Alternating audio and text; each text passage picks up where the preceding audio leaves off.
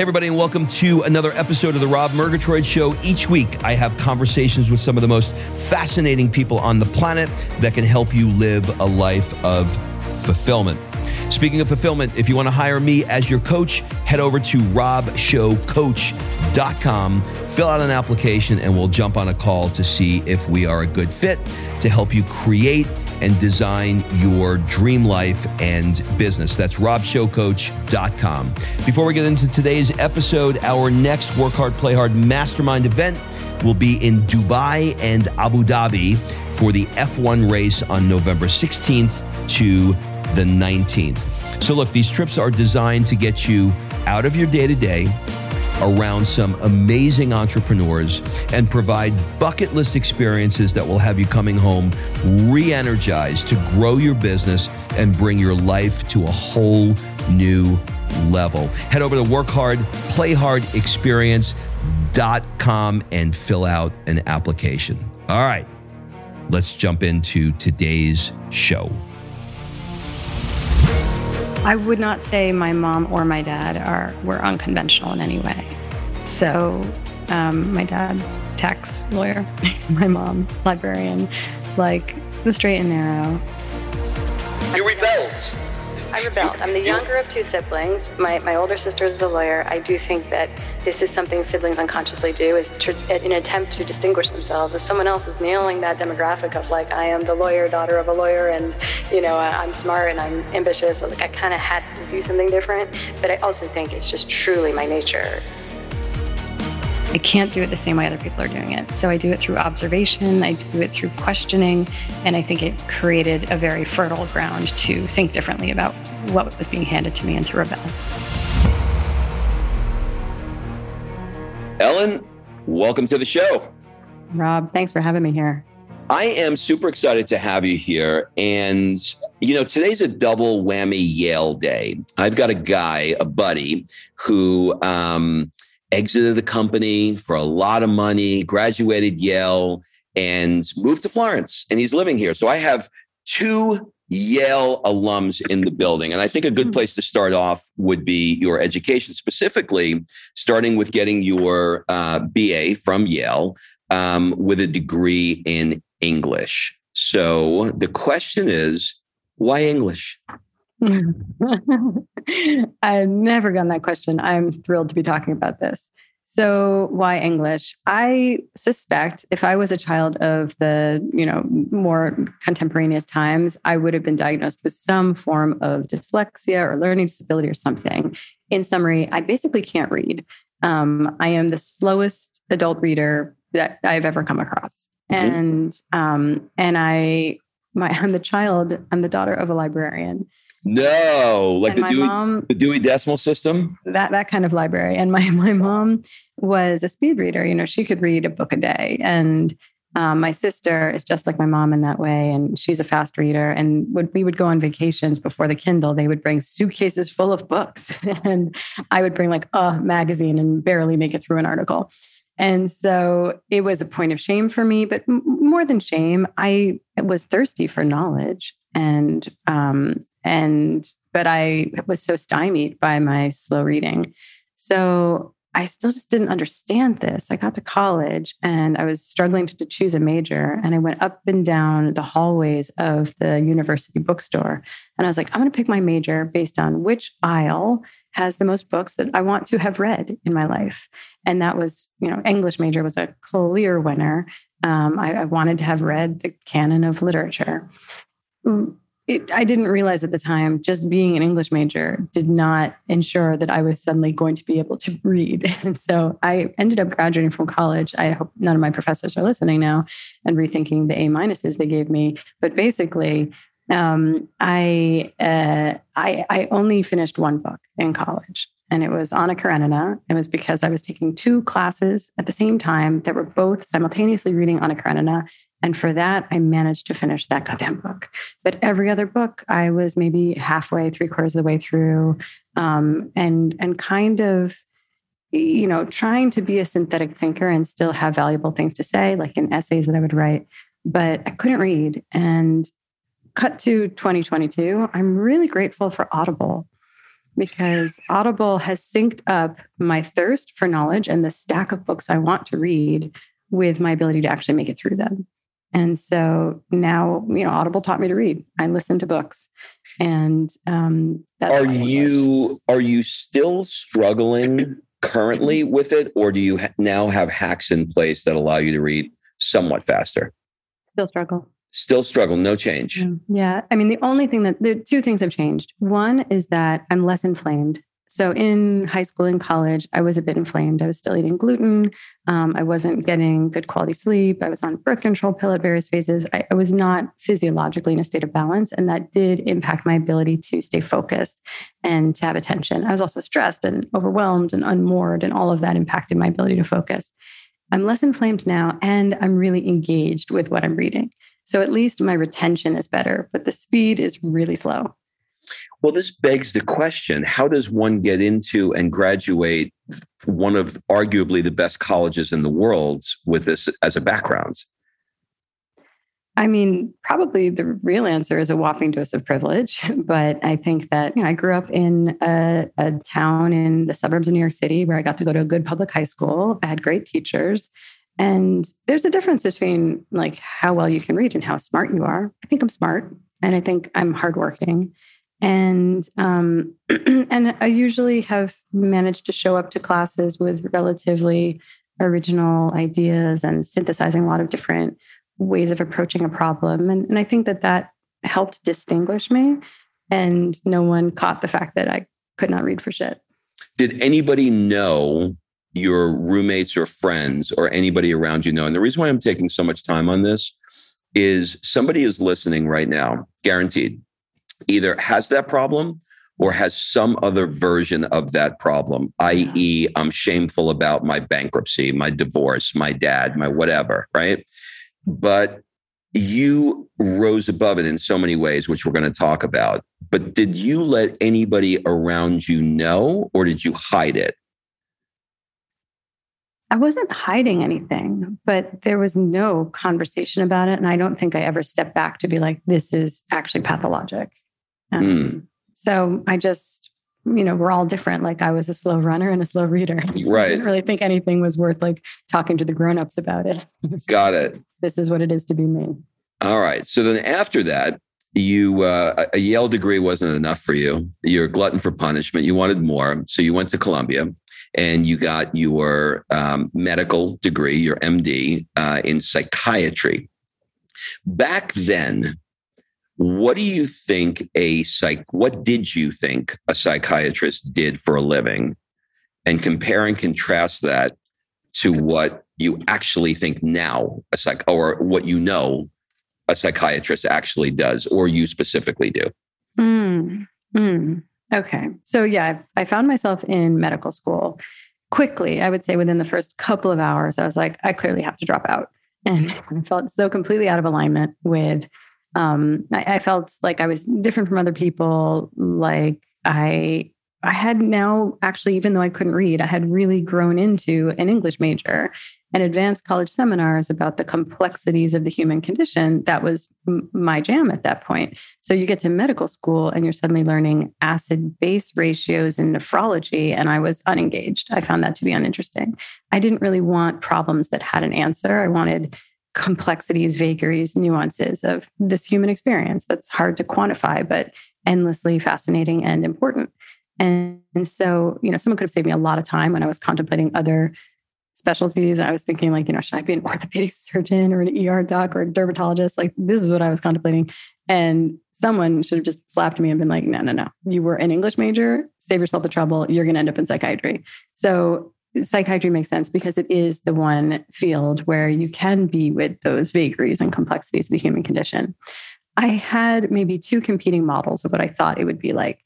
One was something that really did not turn me on, which was the kind of pharmacologist, like inpatient pharma jockey, where you're just reacting constantly. You're saying, okay, this person has these symptoms. It equals this diagnosis, which equals indicating this medication.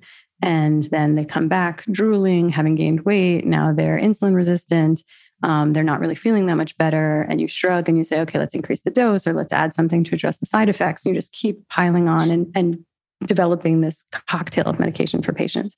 This was such a hard pass for me. That did not feel like that, cardinal principle of do no harm. And then I had one mentor in medical school named Deborah Cabanis, and she was a Freudian psychoanalyst.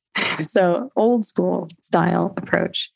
But she was the first person in my whole medical school experience where I was like, I could see myself with her life and liking it. She was a private practice psychiatrist, and she had a relationship to academia, but she also had her private practice in her office where she saw patients. And I could tell that she found her work meaningful, that she was fulfilled by it, that she wasn't constantly burned out, working overnight shifts or having to be in the OR at 6:30 in the morning. And so I could identify with her lifestyle and the problems that she was faced with, and that appealed to me. And that's what made me choose psychiatry. Neither of those two models is what I do today. It turns out I had to create my own path in order to practice in a way that feels truly in alignment. All right. We're going to get into what you're currently doing now. But since you love to tell stories, I'm going to ask you to tell the story of the surgery rotation with a doc who removed the appendix. And you're looking at this guy and you're like, well, this guy sits there all day and he removes appendixes. And he's got to know. So tell that story, because I found that fascinating. Rob, because I love to tell stories. You're such a storyteller. That's what you're known for. It's in your wiki. A fast reader and a raconteur. So I do. This was in my third year of medical school, and you're going through your different rotations, getting a taste of each specialty. And I'm on my general surgery rotation, and you're in the OR. It's probably midnight. We're doing an appendectomy where you remove someone's appendix. And I'm bored, I'm curious, and I'm sitting there thinking like, well, this dude who's like in mid-career, he's probably given appendicitis quite a lot of thought. And you're just shooting the shit in surgery. You're basically, the radio is playing and you're passing the time while you're doing these meticulous, tedious steps. Yeah. And I said, like, well, why do you think people get appendicitis? And felt like a pretty innocent, reasonable, like that was I don't have a sports metaphor here, like an easy pitch. It was a softball. It was a softball. There we have it. So, and he really like shot me this glance and shut it down by saying, we don't ask why, we just cut. And that for me was a perfect illustration of how I wasn't in alignment with conventional medicine. There is a time and place for just cutting. I'm really grateful to Western medicine for being able to heroically respond in the event of a heart attack, a car accident, when the shit hits the fan. Thank goodness for this medical system that we have. But the vast majority of what we're grappling with in terms of our health are these chronic diseases, chronic degenerative diseases, and reacting to them. Well, by that point, it's too late. It's impacted your quality of life, and there's not really a good way to clean up the mess of chronic diseases. The only path that really reclaims our quality of life is prevention. And so, like, I don't want to just cut. All I want to do is ask why. I am a New York Jew. Like, why is where I start, and then why underneath that, and then several more layers of why. I feel like there's got to be Harvey after that. Why Harvey? So, why? Why? I don't understand. Why? So I think that, I just knew that I wasn't thinking about health in the same way as I was being taught to think. I was being taught to react. Even with mental health, it was like, okay, we just accept that this is true. Everyone's depressed. Everyone's anxious. No one can focus. We just accept it with a little bit of an assumption of like, it's genetic. It runs in your family. Mm-hmm. But honey, like these things are changing at a rate that does not make sense with genetics. And it's not just an increase in screening. That's happening. And rates are increasing. And disability from mental health issues is increasing. So there's something environmental going on here, which is a red flag for that's preventable. If it's environmental and not genetic, it's something under our control to some extent. There's something we can do about that. So I find this to be empowering and hopeful. And frankly, just the only reasonable way to approach health and healing is to think, how can we actually fundamentally address these problems at the root rather than constantly band-aiding and just attempting to suppress symptoms? Yeah. I mean, so many docs now are given lots of drugs to treat lots of symptoms versus identifying the root cause of the problem that's happening upstream. Why do you think our medical system is set up in that way? There are moments when I'll think like it's pretty nefarious, but mostly I think it's a series of accidents. I think that the real crowning achievement of Western medicine was a long time ago. It was really with the advent of antibiotics. And it's like, okay, someone has an infection, it could kill them. We have antibiotics, we can cure it. And this person lives, they're a happy camper. We feel like very potent doctors. And like that was the model that worked in that instance. And I think we keep trying to get back to that with conditions that don't lend themselves to that in the same way. So like antihypertensive medications, like blood pressure medication, is not the cure for high blood pressure. The cure for high blood pressure is to not have high blood pressure through a series of supporting your vasculature and not being insulin resistant and not having excessive abdominal adiposity. With mental health issues, we think, okay, depression, it's this genetic chemical imbalance. It's inevitable. And the cure for it is Lexapro. But depression isn't a Lexapro deficiency disorder. It's a compilation of a little bit of genetic predisposition and a whole lot of ways that our physical health, our environment, our fundamental human psycho-spiritual needs are unmet or out of balance, and it's manifesting as mental health issues. So Lexapro doesn't really get at the problem completely. And we're overlooking that there are pathways to take to address it. Hey, it's Rob. I want to jump in and take a quick second to say you got to get a coach. It just makes a difference. A coach can offer you perspective and accelerate your goals so much faster. If you want to work with me, head over to robshowcoach.com, fill out an application, and we'll jump on a call. All right, let's get back to the show. I have an interesting lens here with this discussion. Because I've been in Italy for the last 10 months now, I am not hearing words that I did hear when I was in the States. For example, I'm 56, I'll be 56. And I never heard ADD, ADHD, LMNOP, bipolar. I never heard it, right? And everybody I know has got some acronym on their name right now. They're suffering from anxiety. They've got ADD and ADHD, and they're bipolar. I'm not saying it doesn't exist in Italy, because I'm sure it does, but it is definitely not a conversation that anybody is having.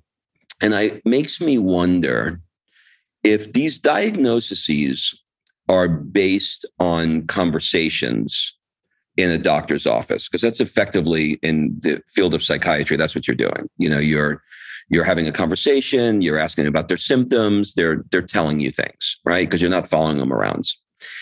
You're not doing a blood test to see if there's any low anything, or if you're not doing a brain scan to say, okay, you got bipolar based upon these polls that I did in your MRI.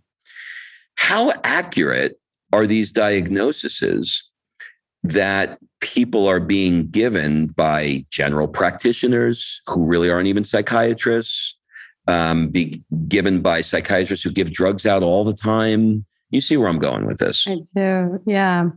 So you're absolutely right that mental health issues are not a objective. We're not diagnosing via blood test or brain scan. It's a clinical diagnosis, which is how we say, like, a doctor sat there and talked to somebody about their history and their symptoms and then arrived at a conclusion. I think that I'm going to take this a little meta, but I think that the diagnosis is not the problem. Like, it's what we are calling depression and anxiety and what we think these conditions really are. So, there's certainly variety and quality of diagnoses. I'm probably mediocre. Like, some people are really very good at being like, we thought it was PTSD, but it was really OCD, and people are sort of like getting creative about how they're using the diagnoses of the DSM, the Diagnostic Statistical Manual or Bible of Mental Health. But I think that where I take issue is not this overdiagnosis or what we're calling depression. Is it really clinical depression, or is actually, someone just kind of bummed, or is this actually clinical anxiety, or are they just stressed? Like, I don't really care about the distinctions. I care about our mentality of what we're thinking anxiety or depression is. we're thinking this is a diagnosis. We think it's a disease. We think it has a genetic component and it's somewhat of a destiny or a fate, and it's inherent and a fixed trait about somebody. And that's where I think we're getting it wrong. So is there more screening and overdiagnosis right now? Probably, but there's also incredibly high rates of people subjectively connecting with a feeling of anxiety. It's common right now. And I think where we get it wrong is that we're like, oh, I have this genetic destiny, which is anxiety. And so therefore I take a medication for my whole life. And where we could get it more right is to recognize, oh, this is a symptom. This is my body communicating something is not right here. And can we let this be a call to action to look under the hood and start to investigate? What's out of balance here? Is this person inflamed? Do they have sleep apnea and they haven't had a good night's sleep in over a decade? Are they micronutrient deficient?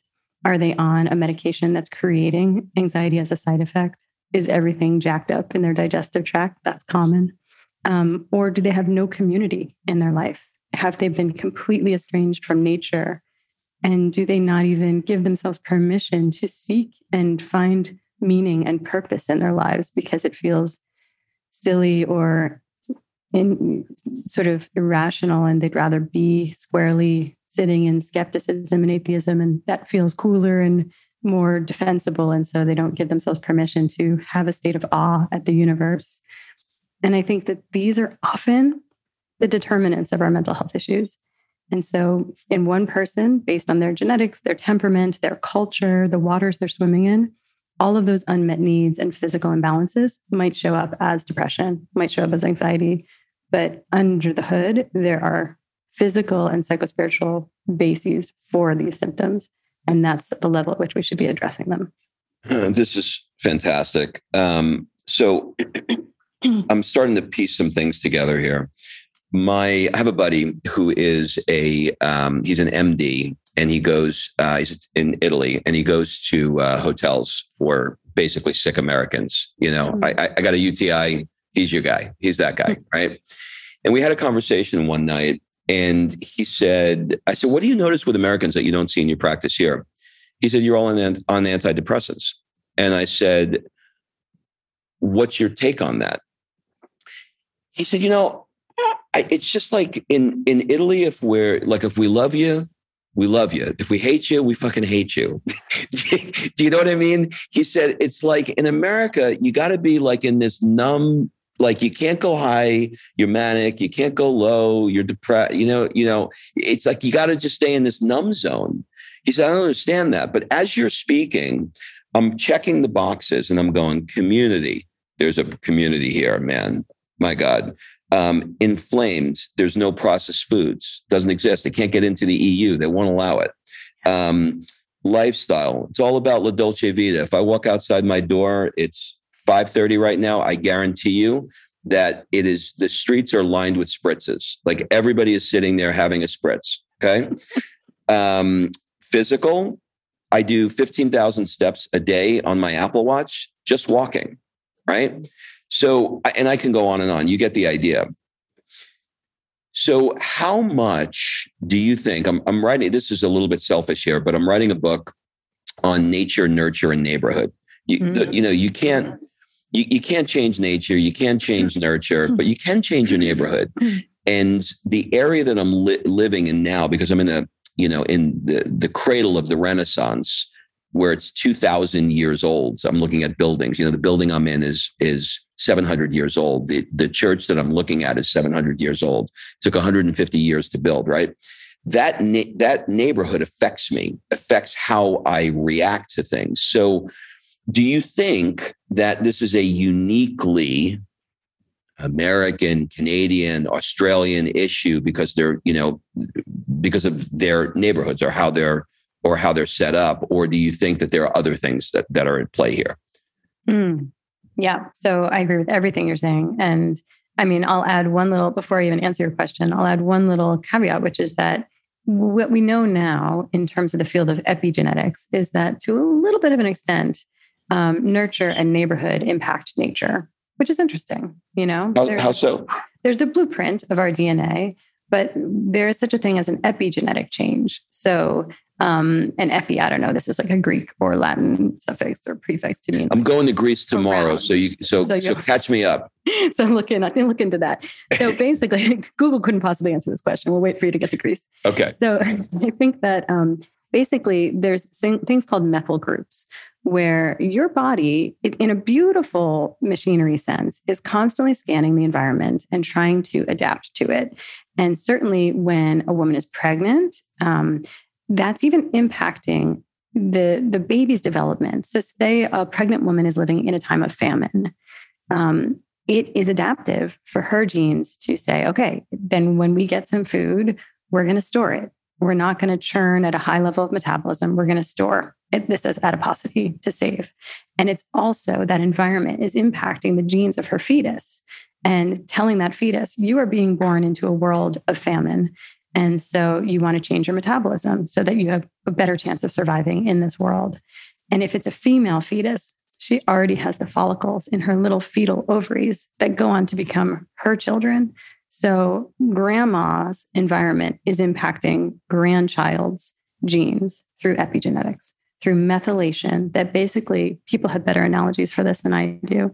It's basically putting a little tag on a string of DNA that either says, express this or don't express this. So it can promote or suppress. And that is a way that our DNA is actually in a dynamic with our environment. How woo-woo can I go with you? All the way. Okay, cool. So I was having a conversation with somebody and they were talking about, they brought up the subject of epigenetics, and they were saying that, because I said to him, I said, it's amazing. It's like, I can feel the Renaissance here when I'm walking through the streets. Like, I feel like it's weird. I can't explain it, but it's like, you can't not be inspired and alive and engaged and can't wait to wake up the next. Like, it's unbelievable. It's overwhelming. And I see it with the tourists every day too. And when I had this conversation with him, he said something interesting. He said, what do you think the reverse of that is? And I said, what do you mean? He said, I don't know. Let's just say that you went into you went to Compton and you went in an area where people were getting, shot constantly or, murder, whatever.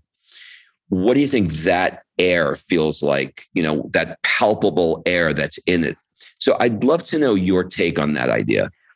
Oh, I think that's a beautiful concept. So certainly I'm all in on this idea of intergenerational trauma is valid. And part of why it's scientifically, objectively, undeniably valid is epigenetics. But what you're saying is even like a place carries intergenerational, gifts, trauma, everything that it's been through. It's holding that memory in the epigenetics of a place. And I think that's a beautiful concept. And you're a parent of a 7-year-old, I believe. I have a 6.5-year-old. So we've seen Frozen 2. Where Olaf teaches. Except Moana, by the way. Random note, not to interrupt your flow. We couldn't download Moana here. We're like, what? And they're like, I don't know what you're talking about. And we're like, Moana. Turns out, random fact, Moana's a porn star in Italy, and Disney wouldn't name it Moana. They go to every country and determine whether or not the word is okay. It's called Oceana. Oceana. Okay. So you got the movie, just not Moana. Yeah. I mean, but now I want to see Moana. That's another conversation. It's an incredible movie. I stand by that one. And if you No. Now I want to see the porn one is what I'm saying. All right. I interrupted your flow. Epigenetics. It's a great name for a porn star. It's true. Right. So basically, Olaf in Frozen 2 teaches us that water holds memory. Things have the ability to be impacted, which is beautiful. And it's part of how we learn and grow and adapt. And it's no surprise that that's the design of genetics. It's the design of places. And I think that there's maybe even a two-way street here, which is that, and you were alluding to this with the earlier question that I still haven't answered about neighborhood and nurture. And in terms of neighborhood, is Florence, Italy impacted by the Renaissance? Yes. And is the design of Florence, Italy conducive to a Renaissance? Also, yes. And so part of the reason it's in the lifeblood in the city is that the constellation of this is how the sun hits the trees, and this is how the streets are built, and this is how the food grows in the soil here. All of those things come together to promote a certain kind of, human exceptional state. And I think that similarly or conversely, when you go to a random McMansion suburb where everyone's in their bloated SUV and they live on a golf course and they feel really socially disconnected from each other, I think that is conducive to a certain kind of ennui and low-level depression. And it's because you don't have the vibrancy of 15,000 steps just to go about your day and coming across all the people living their life at 5 p.m. spritzers. And I think that there's all of these different ways that the design of American towns and cities sets us up to fail with our mental health. It's interesting how when the Italians specifically, they value their time and their time off and their life at a crazy high level. For example, I'll tell you this quickly. I go yesterday to drop off a shirt to get it dry cleans. Go to the first store. I made the mistake. It's during pausa, right? Between 1 and 3. I was like, fuck. Okay. So I go all the way on the other side of town and I go to the other guy and I go to give him the shirt and he says, no. And I said, Cuso, are you closed? And he said, no. Vacanza. It's a vacanza, vacation. What? I don't understand. And I looked at the sign. Because he's going to the sea in a week, he won't take my shirt because he can't get it back to me next week and he doesn't want the business.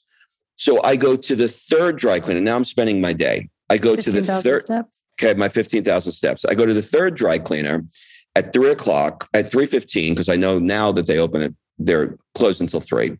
I get there at 3:15 and the gate's half up. And so there's a queue of people outside waiting to drop off the thing. And I was like, what time do they open? And I look, it says 3 o'clock, but the gate is halfway. So I stick my head under the gate and I look in and I said, Berto, open. And he says, 5 minutos. He's having a coffee. 10 minutes later, not cinque, 10. I open it up. I come in, I drop my thing down and he looks and he says, I had 7 shirts. I look and he says, no. And I said, what's he goes, can't you see I'm full? And I said, what do you mean? He said, I have all this to do. I can't do those 7. And I had this conversation with a buddy of mine and I was like, what the fuck is going on? He's like, he knows how much money he's going to make a year. He works as much as he wants to work and no more. He doesn't give a shit what you want. He knows what his life is. He's going to take his break at lunch. He's going to smoke a cigarette. He's going to open at 3:15 when he feels like it. And if he doesn't want to take a shirt because he's too full, he's not going to take a shirt. That would, in America, if somebody saw the opportunity, there'd be 14 Goldberg dry cleaning, 1 hour Martinizing, right? Yes. And the Yelp reviews, don't even get me started. Right. So this is so interesting to me at how the work that you're doing is you're saying the word for enough in Italian is basta. You're saying basta, enough. Let's stop giving more and more drugs. It has a place. If you got a bullet in your head, don't come to me. Right? But we have to stop over medicating and find out where we inflamed and what's going on. All right. So here's the question. Wait, can I even just reflect? Yeah. Please. So I think that I do think that this is a big part of how we get it twisted in the US, at least that's the place I can speak to, is it's exactly this concept. And part of it is I do think that as long as you have your basic needs met, you quickly convert into the demographic where time is your scarcest resource. And maybe a follow-up to that is your energy. It's not money. More money, we like it, for all these reasons. And sometimes money has one particular really incredible utility, which is that it can buy you back time. But money for material goods, money for all these other things, money for status, prestige, is garbage values that create misery. And I think that in American culture, we don't have this concept of basta. We actually had the concept of never enough. And we keep going. And to what end? And I think that we miss we think more is better. And it turns out it's a more sophisticated goal, but enough is better. And then you buy back some time and spaciousness to just savor this human experience. Yeah, well, listen, it's a moving target, right? Everybody I talk to, if they're making 100,000 a year, they want 3 times what they're making, 300. When they make 300, I want 3 times what I'm making. So it's a moving target, and you're never ever going to be able to fulfill it. Question: how does a nice Jewish girl from New York who went to Yale find herself in a non-traditional acupuncture, Ayurveda, yoga world? Was it your mom? Was it your dad? Or what was it? I would not say my mom or my dad were unconventional in any way. So my dad, tax lawyer, my mom, librarian, like the straight and narrow. And I'm you rebelled. I rebelled. I'm the younger of 2 siblings. My older sister is a lawyer. I do think that this is something siblings unconsciously do, is in an attempt to distinguish themselves. If someone else is nailing that demographic of like, I am the lawyer, daughter of a lawyer, and I'm smart and I'm ambitious, I kind of had to do something different. But I also think it's just truly my nature is, and I think it might even relate to the fact that I can't read for shit. Mm-hmm. I think differently. I have to acquire information in a different way. I can't do it the same way other people are doing it. So I do it through observation. I do it through questioning. And I think it created a very fertile ground to think differently about what was being handed to me and to rebel. Okay, I want to jump in for 15 seconds and say, if you're an entrepreneur grinding away and not taking time to experience extraordinary things around the world with other entrepreneurs, you may want to join us on our next Work Hard, Play Hard Mastermind to Dubai on November 19th. Head over to workhardplayhardexperience.com and fill out an application. Have you heard of or read Bernie Siegel's book, Love, Medicine, and Miracles?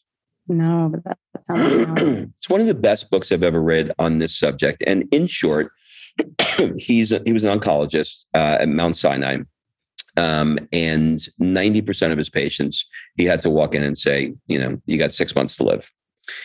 But there was a small 15 to 20% of them, somewhere in that range, that just didn't come back to the office. And one day he was like, where are these people? And so he had his front desk girl go see if he can find out if they died or if they're still alive. And there was a significant percentage of them that were alive. And he went and interviewed all of them. And he asked them, the hell did you do? And he said, well, when you gave me the diagnosis, I said, well, if I'm going to I don't want to do chemo. I don't want to do radiation. And if I'm going to spend the rest of my days, it's not going to be getting chemo or radiation. It's my choice. I'm going to do the shit I want to do. And so he found them very often. There was themes. And one of the themes was when he went to go visit them, they were in their gardening. Mm-hmm. And they started doing the things that they loved. So my question for you is, what's your thoughts on, I think I know the answer to this, but what's your thoughts on how the mind affects the body? And this is going to be, this is a question that I don't want to put you on in an awkward spot. So if you don't want to answer this, feel free not to. But how far do you go when somebody gets a diagnosis and says, you need chemo and you need radiation, and that person looks internal and says, you know what, I am going to go down a different road. I'm not doing this. I'm going to, look at the inflammation in my body. I'm going to meditate. I'm going to tell the people I love them. And I'm going to do all the things that I know that's going to put me more in balance. But they have to make a decision. Are you going to get the radiation? Are you going to get the chemo? Because, I'm telling you, the tumor is going to grow. And they go to an alternative doc or they go to the traditional doc. How do you advise someone? And I'm giving you a fictitious case here, but how do you advise someone? Because I happen to have a friend who just got diagnosed yesterday, and I am along the same lines as you. But how do you advise somebody something like this? Yeah. I don't have a simple answer. I would say that part of what you're getting at with the guy who went after his patients that were lost to follow-up is, I think, centered around the nocebo effect. And we understand the placebo effect that here's this pill. It's a happy pill. It's going to make you feel better. And sure enough, if they give you a sugar pill, but you're told it's an antidepressant, 6 to 8 weeks later, you're going to be feeling better. That's about, a 30% effect. And so we have that, but we also have the nocebo effect. If someone says to you, you've been taking this antidepressant all this time, but I'm switching it out for the placebo, even if they're lying and you keep taking the exact same medication, you're going to have a relapse of your symptoms. So our expectation is powerful. And I think that even just the medical industrial complex is full of nocebos, and even a kind of everything about that world. I think it's well-meaning mostly. They understand the medicines and the interventions. They don't understand how to cultivate a healing environment. And so it's somewhat of a good medicine in a poisonous environment. And the fluorescent lights, the bad bedside manner, the paper gowns, the sitting on the table, no back support in this power dynamic with a physician who's busy and rushing and staring at a computer. All of that is not giving us our humanity. The garden, on the other hand, is meeting certain needs. And this is why I'm really glad that I'm not in oncology, because as I mentioned earlier, I'm about prevention. Once the shit has hit the fan, it's a different story. And I think if I were in that situation, I would do a hybrid model. I probably would engage with conventional medicine to a certain extent. And I would also do a shit ton of things that I know are the ways to support a body. But I think that the gardeners living a little bit longer, part of it is that health is, I think, an outcome of a combination of different sort of inputs. And sometimes we're not giving our bodies the inputs that they need. And sometimes we're giving our bodies all sorts of inputs that irritate the system. And so if we're living our hustle, grinding lives and eating nutritionally bankrupt processed foods that are inflaming us and engineered to be hyperpalatable, and we're chronically sleep deprived, and we're staring at screens all day, and we don't have community, and we don't have movement, and we're disconnected from nature, we are going to get sick. It's just a matter of time. It's not an if, it's a when.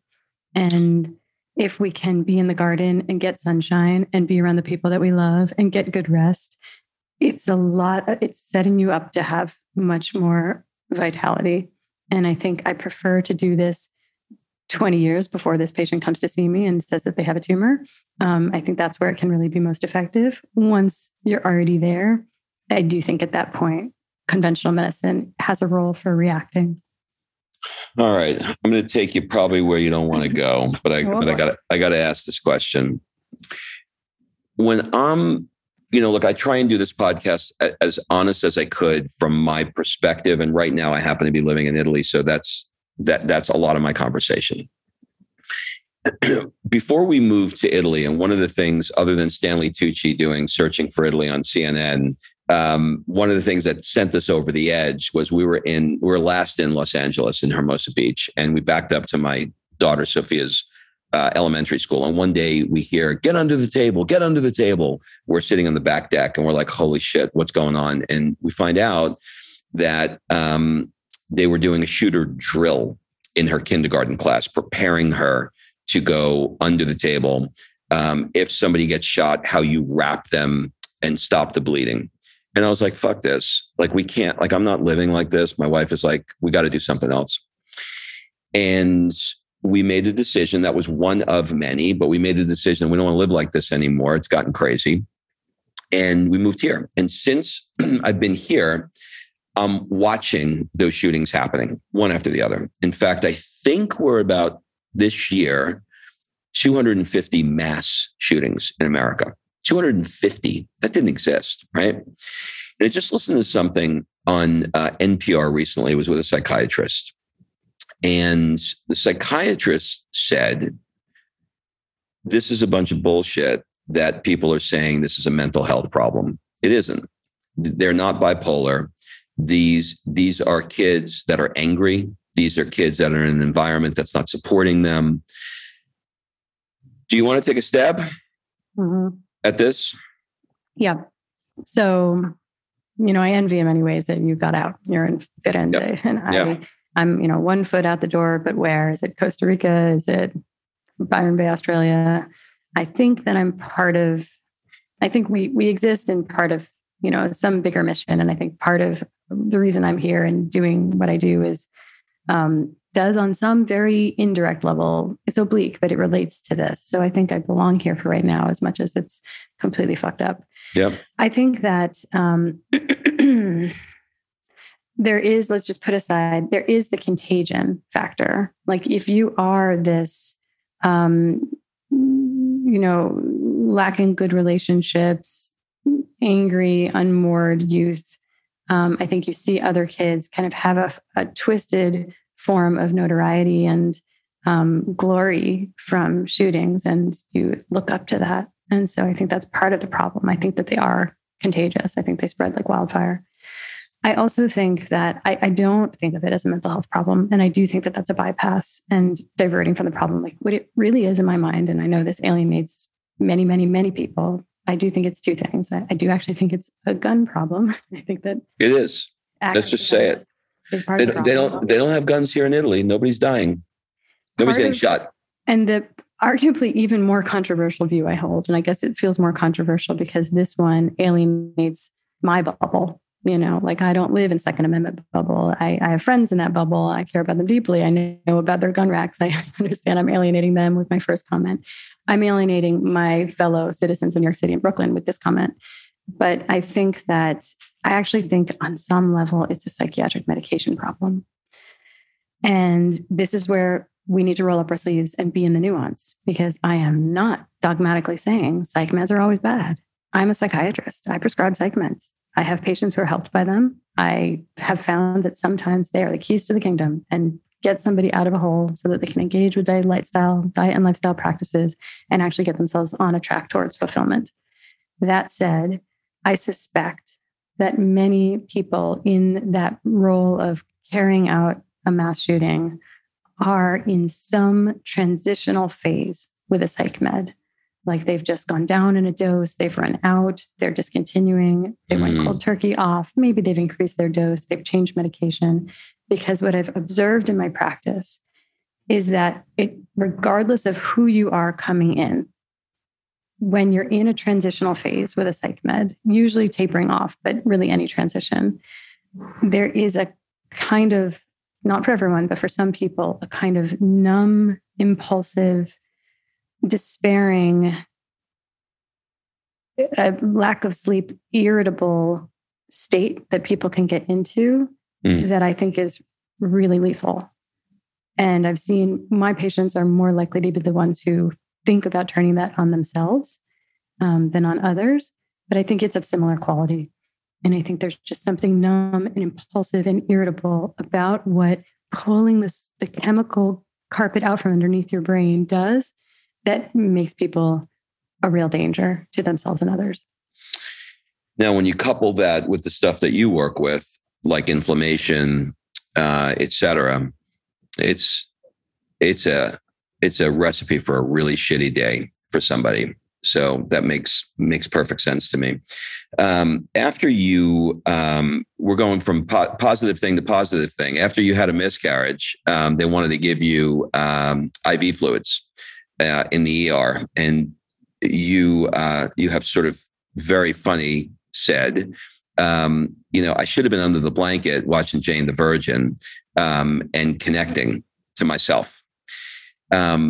It's interesting that there are countries, France is one of them, where a doctor will give you a prescription to go to the sea, to relax and get in the sun and relax and enjoy yourself. But that's not the case. Is there any hope on the horizon that things will become less druggy, or is this big pharma? And is this just people wanting simple solutions? And it's just going to get worse. Yeah, I think that there are two factions that are both racing to the finish line, and I think they're both going to win, and they're going to think they won, and I think both are going to win in completely different, like two separate consciousnesses on Earth. I think that pharma is strong; they're in a good position. I'm bullish on pharma, and I'm also bullish on like this growing tidal wave of people who are like, wait a second, that system, I turned to it when I was sick and I was suffering, and it actually didn't help me at all. And looking back now, I realize it actually made me sicker. and I'm going to opt out, and I'm going to learn how to keep myself well and keep my family well. And I think that movement is also winning. And I think we're almost separating into two consciousnesses. That after my miscarriage, it was, I did end up staying home under the blanket watching Jane the Virgin, eating ginger snaps. And but it's interesting, right? Like, it's a judgment call. I'm a physician, so I have certain ideas about what's dangerous, what's safe, what are the risks after miscarriage, but I'm not an OBGYN. I don't know enough about it. So I was trying to suss out from home birth midwives. These are my care providers. So this is already on a hippie end of the spectrum. Yep. I was trying to suss out, like, they're telling me, well, okay, you miscarried. What you need to do is, and I explained the degree of the bleeding and that I was feeling lightheaded when I would stand up, and they say, oh, you better go to the ER and get IV fluids. And I know that in this medical, legal, very litigious country that we're in, they have to say that. And because if I were to faint and hit my head, that's on them. Why didn't they tell me to go be under medical supervision and get IV fluids? And so it just didn't leave room for a judgment call for me to be like, well, what would you do in this situation? Like, how bad are the risks? Have we ruled out an ectopic pregnancy? Have we ruled out the risk of a ruptured ectopic? Like, could I bleed out and die right now? Or do I just need to rest and hydrate in comfort and in a place that's also, humane and actually going to be supportive of the more psychospiritual journey that it is to have a pregnancy loss? And it was hard for me to get that information, even from home birth midwives in this country, that like, it was actually a totally valid choice to stay home and rest and be smart about it. And that's for me, in that certain specific set of circumstances, certainly not medical advice for anybody else going through a medical emergency of any kind. But for me, I had to ignore the advice and basically say, I think I know what my body needs right now. And my best path to healing is to follow these instincts. I had decided I had ruled out enough of the risk. It's interesting to me. You really have, chutzpah is the word, but you really have balls, because you're in a community, the psychiatric community, that has protocols, and they have ways that they do things, and there's a expected norm. I can only imagine, or maybe I should ask the question: how is your interaction, or what is your interaction like with your peers, knowing that you're sort of doing things quite differently than the average psychiatrist? Fine, thanks. All right. No, I can speak to that a bit. I think that it's part of why I knew I needed to go to medical school, was because I wanted to be able to be my own mechanic.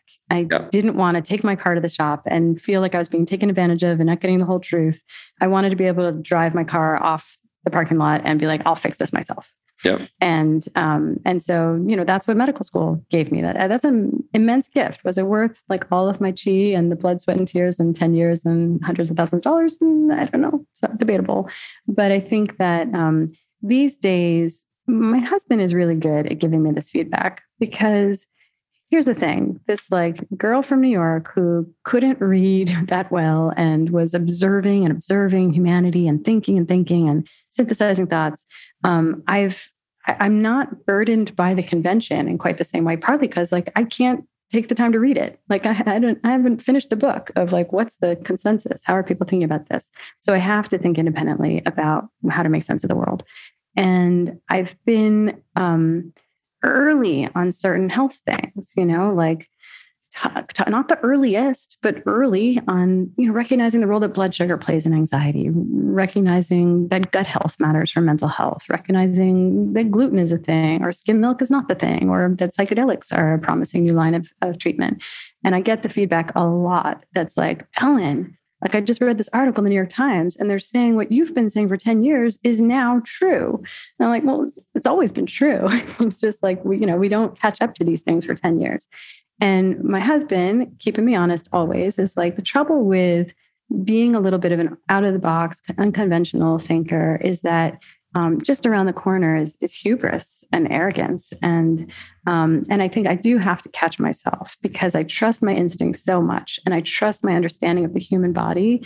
Like that is something where I feel like I have at semi-virtuosic understanding of like the workings of it and how it gets out of balance and how we support it. And I'm going to be wrong a bunch of times in my life. And I just hope it's not in a serious way. And so I do rebel against the convention. And I don't know, I have to really stay humble and open to really listening for when I need to just trust somebody else's advice. It's great. Do you listen to or have you heard of Esther Hicks? Yes. Do you love her? Love her. Like I'm obsessed. I can't stop. Yeah. And I'm going to let people just Google it because it's too weird for this conversation. Like we just went off the deep end, but crazy shit. She's great. All right. So I cannot believe this time has passed. As we wrap, I'm going to ask you a couple of weirdo questions, and you're like, "Why is he asking me this?" But just roll with it. What would your friends say is one of your superpowers? Well, beside the hubris and arrogance of thinking I understand health better than the convention, I would say, I think when I'm at my best, they would say it's listening. And like my favorite way to psychiatrize is just to be in my living room with someone I care about and hold space for what they're going through. So when all the stars align, I can create a very healing container and really listen and really hear somebody. Do you collect anything, or have you ever collected anything? Rob, I live in New York City in like not enough square footage. And so I am a passionate declutterer. And you're just throwing shit out all the time because you got no space. It's marvelous when people have like a passion and a collection, and like that would just squeeze out our ability to have dishes. So no. What did people never ask you, but you wish they did? They never asked me about, they asked me about anxiety. They asked me about psychiatry, but they never asked me this question, and I wish they would. I wish I sometimes got the question, what do I believe are the root causes of eating disorders? Okay. All right. Wish we had more time to dig into that. Right. Next episode. We have to do that the next one.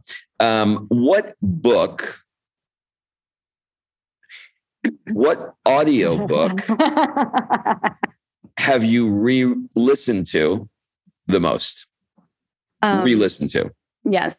So the truth is, I'm not sure if it's indicative of what book is the most meaningful to me, but the truth is it's the book Nonviolent Communication by Marshall Rosenberg. And partly because I think the teachings are so essential, and I think he's so wise. And I think either it's not written that clearly or I'm just not getting it, but maybe because I'm too violent of a communicator. But basically, I've had to go back to that book 3 times, and I feel like I'm ready. I'm due for another time. Does your husband ever say to you, stop psychoanalyzing me? The way I show up as a holistic, weirdo, witchy psychiatrist in life is not as someone psychoanalyzing people, but the way I do show up, he wants me to stop. Yes. He wants you to stop. Okay. Got it. I don't know. Yeah, it's his story to tell. You ask him. I'm going to have to interview him next. What kind of work does he do? I don't understand what he does. Excel? Is that a job? He works at this point in the psychedelic. What's that? Did you say he works with Excel, the spreadsheet? I mean, every time he's tried to explain to me what he does, my eyes glaze over. When I go through, walk by his computer, it's open to an Excel spreadsheet without fail. So he does Excel as far as I can tell. But he does work in the psychedelic industry and education technology. Psychedelic as in psychedelic? Psychedelic as in psychedelic. Well, that is an interesting line. Okay, wow, you're a really interesting girl. Okay, last question. If you could... Actually, 2 questions. If you could send out a push notification to everybody's iPhone or phone, what would it be? Go to bed. Go to bed. Love that. Last question. What do you want to ask me? So, in a way, I want to know what's hard for you to talk about. Oh, God. Never been asked. 400 episodes, not that one. What is hard for me to talk about?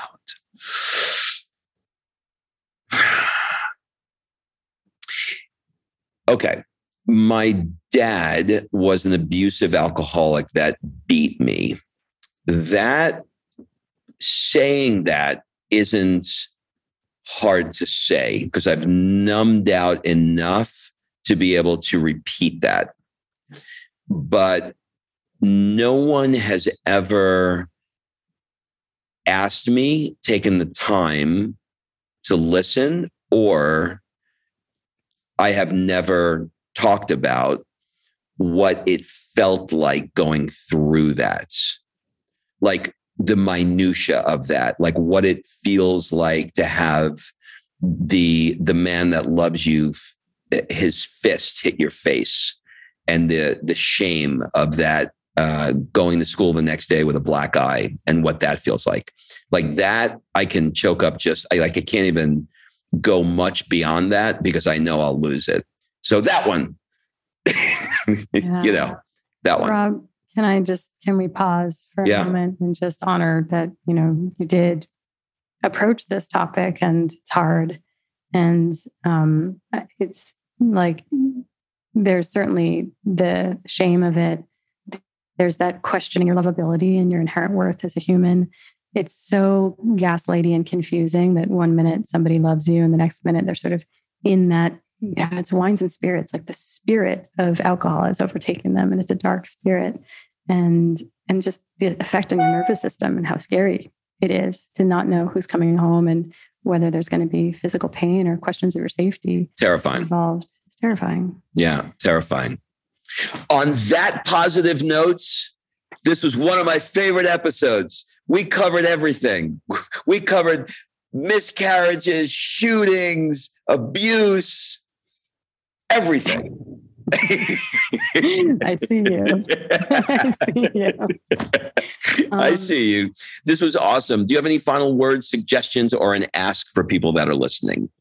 If this message resonates with people, if they want a different approach to managing anxiety, mental health in general, my hope is that my book, which is called The Anatomy of Anxiety, can be a useful tool. It's really the distillation of my life's work and all of these rebellious, weird approaches to mental health in one 250-page book. And so, I suppose that's my ask, but I really hope it's my offering. Amazing. Okay. We'll link everything up in the show notes. Thanks for taking the time to do this. Thank you, Rob. This has been a pleasure. All right. Thanks for listening. If you love this episode and you know someone that needs some help in either stepping up their work hard game or their play hard game, it would mean the world to me if you shared this podcast with them to help me get this movement out there. So if you like what you heard, head on over to iTunes, take 30 seconds and leave me a 5-star review, and I will be forever grateful. So until the next episode, excuses are over. It's time to live.